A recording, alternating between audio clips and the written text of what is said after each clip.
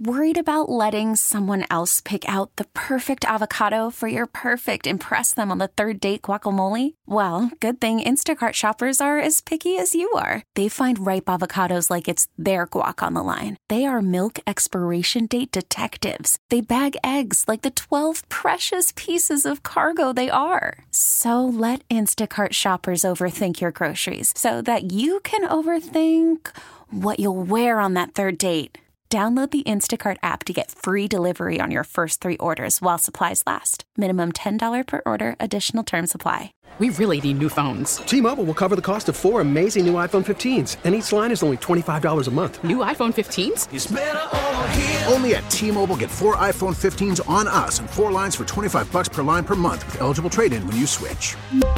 Minimum of 4 lines for $25 per line per month with autopay discount using debit or bank account. $5 more per line without autopay, plus taxes and fees. Phone fee at 24 monthly bill credits for well-qualified customers. Contact us before canceling account to continue bill credits or credit stop and balance on required finance agreement due. $35 per line connection charge applies. See T-Mobile.com.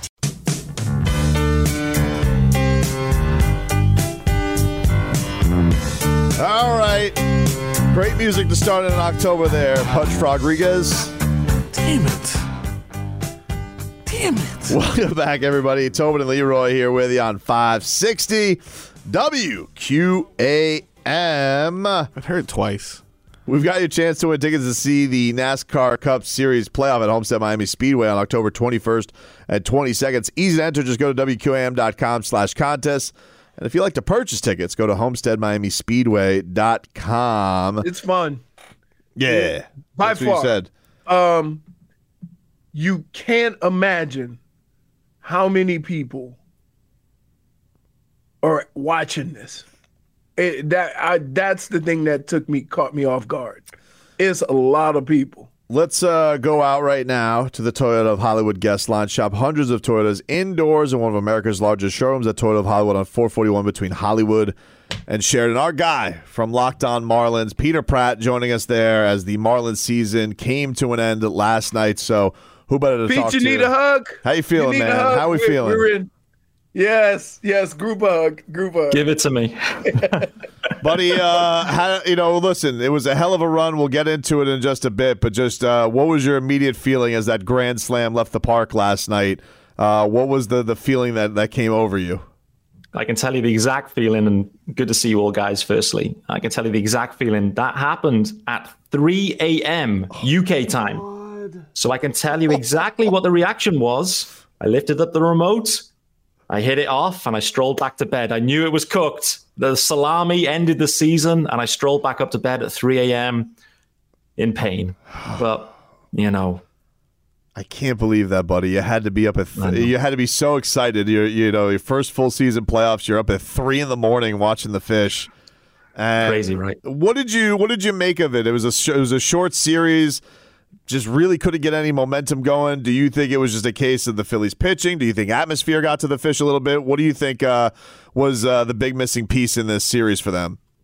Yeah, firstly, the atmosphere was absolutely rocking, right? I think that's the only regret, only thing I'm disappointed about is that we didn't get to see that at home, right? Like the Marlins make it, and the way this new wild card is structured, no home games at all for the Marlins. I think that's kind of the biggest regret we'll have after all the effort to get there. They played great together, by the way. Overperformed, we have to say. I think that's the one thing. But the atmosphere in Philadelphia, I must say, insane, unbelievable. Particularly when the poor Rays, not a million miles away, their attendance was like below 20,000. Yeah. Like, it's kind of crazy. So atmosphere was amazing. To your point, though, the Phillies pitching, particularly Zach Wheeler in game 1, was just insane.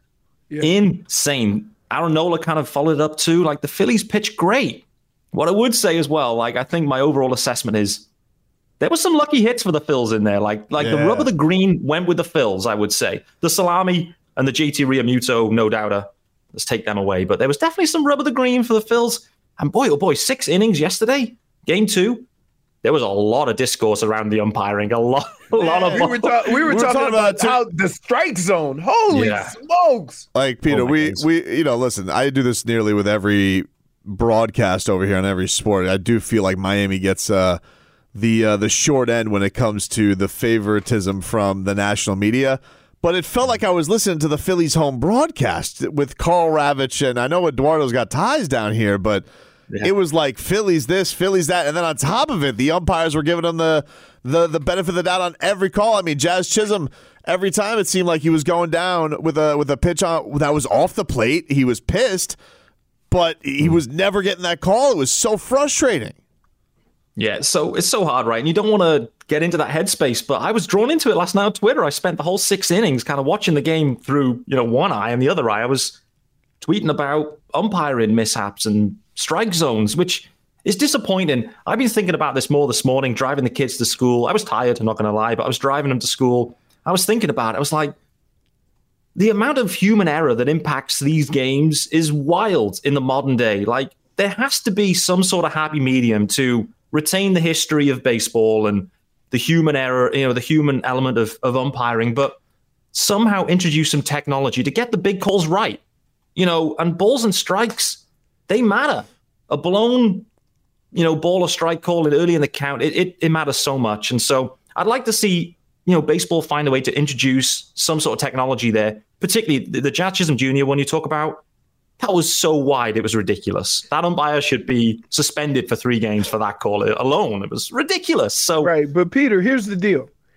If you're going to be a bad balls and strike guy, be it consistently, right? If both teams are complaining, I have no problem with that. That means you're just bad.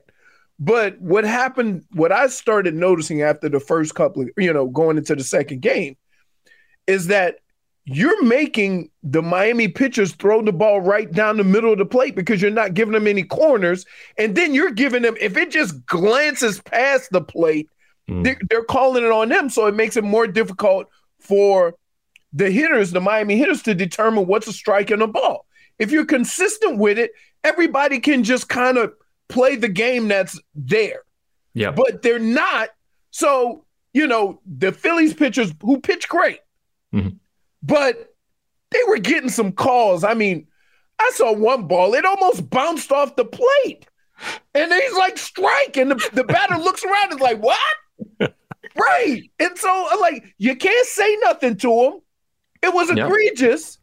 And so now you're stuck swinging at bad pitches or throwing the ball down the middle of the plate.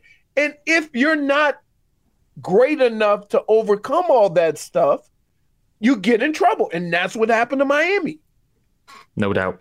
Good assessment. It was tough for the guys. It was definitely one-sided, I would say. Game 2 in particular. It was tough, but what I have to say, when I look back on it overall, my assessment, in the cold light of day, the morning after, Marlins had a great 1-6-2 season. The best 1-6-2 for 20 years. And I must say, the buzz around this team, last couple of days, few days kind of building up to this, I haven't seen it like that for any of the years that I followed the club since kind of 2016. So that's great to see. They played great. They overperformed. And listen, the Phils, they're a tough team. They played well. I'm not sure many teams can go into Philadelphia in that environment and win a best of 3, to be honest with you. It's such a tough assignment with 45,000 just going bananas. It's a tough assignment. So the Fish should be proud. They should be proud of what they achieved. We spoke before the year got rolling, guys, and we were uncertain. What Marlins are we going to get? They only had 69 wins last year. To go 69 to 84, huge improvement. Some luck in there, a lot of one-run wins and comeback victories, you name it. But it's been a fun season. I think the Fish, just generally as a club, should be really proud. Yeah, it was definitely a weird year for sure, but it's impressive because I think we were talking to Tommy Hutton this week, and he was even admitting, he's like, there were times I'd take out my headset and I'd talk to Paul and be like, I don't know how they're going to bounce back from this. And yet they seem to find a way, even with the heartbreaking losses in the 9th. Because, they had plenty of comebacks, but they had plenty of heartbreakers too. And, you think about Sandy's injury and, having to deal with Yuri and the pitch count and all that stuff. They still were able to weather through Solaire's injury, Jazz's injury. So they showed a lot. I get the people who want to say, oh, look at the run differential. They were never that good. But there's got to be some kind of value in that. Nothing seemed to really take them out of this. They were always able to have an answer to when some obstacle knocked them down. It just maybe seemed that the playoffs were too much for them. I don't know. A tough ask. I mean, Peter, is there such a thing of making too much contact? I think so. I mean, the amount of double plays. They're right. That's what I'm like, you almost wish they'd swing and miss instead of hitting it, especially when you have contact pitchers. They're going to keep it low in the zone. You're not going to really be able to get any lift. And it's just like every time it's like a double play waiting to happen. They probably hit in more double plays than any team we've seen in a while this year, right? It must be historical pace, the double plays.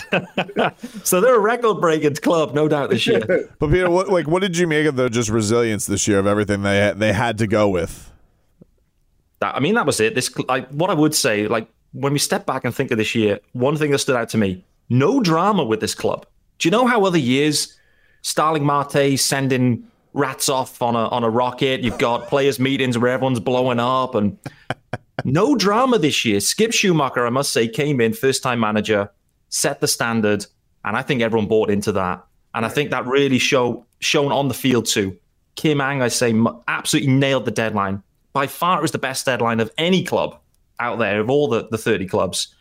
And this club, they never quit. The resiliency was immense, and they had to fight tooth and nail to get in. It was only 84 wins, we look back, but they fought so hard for those 84. Resiliency was there, no drama.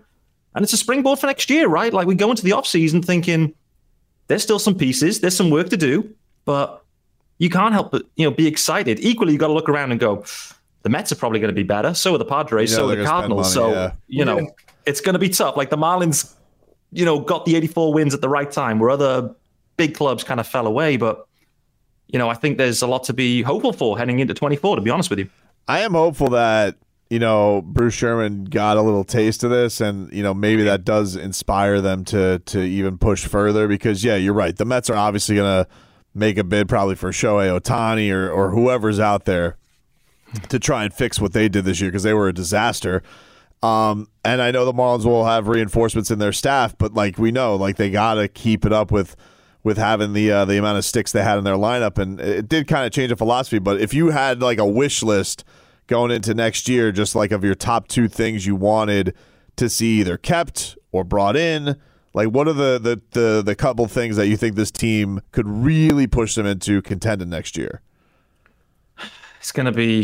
It's tough, right? They need to address the shortstop position. That's kind of priority one. It was a bit of a black hole offensively, kind of defensively too. The era of this free agent class of shortstops that was year after year for a couple of years, it's gone.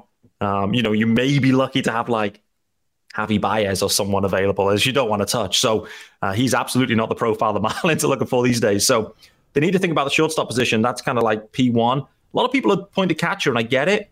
But I think overall the Marlins at the back end of this, they got the Soler issue too, and so they're going to need a power stick. So they need the shortstop needs to be sorted and addressed somehow, probably via a trade.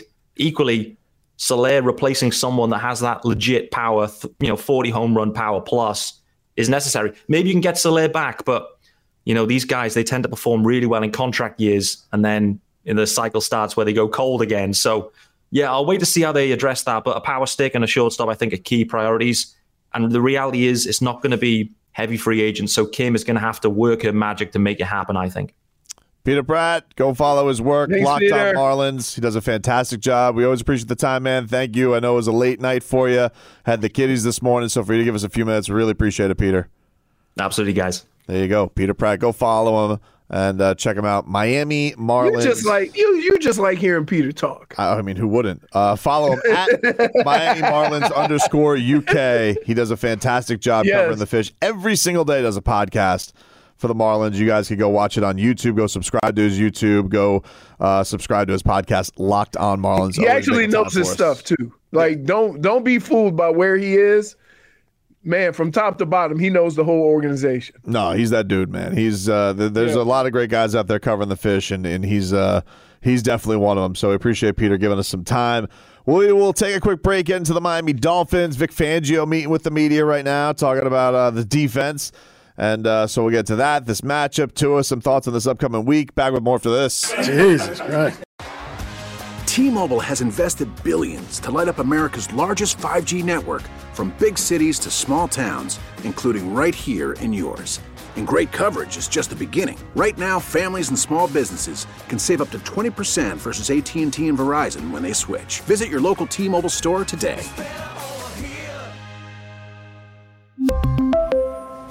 Plan savings with 3 lines of T-Mobile Essentials versus comparable available plans. Plan features and taxes and fees may vary.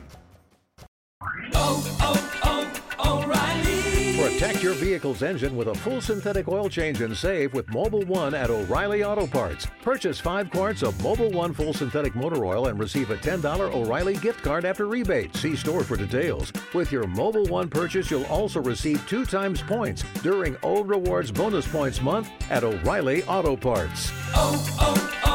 O'Reilly Auto Parts. Listen to every MLB game live. In the deep left center field, it is high, it is far, it is gone. Stream minor league affiliates. The Midwest League home run leader. And watch the best baseball highlights and look-ins on MLB Big Inning. MLB At Bat is your all-in-one live baseball subscription for only $3.99 per month. Deep left field, it's gonna go. Alvarez ties the game. Subscribe to At Bat within the MLB app today. Major League Baseball trademarks used with permission.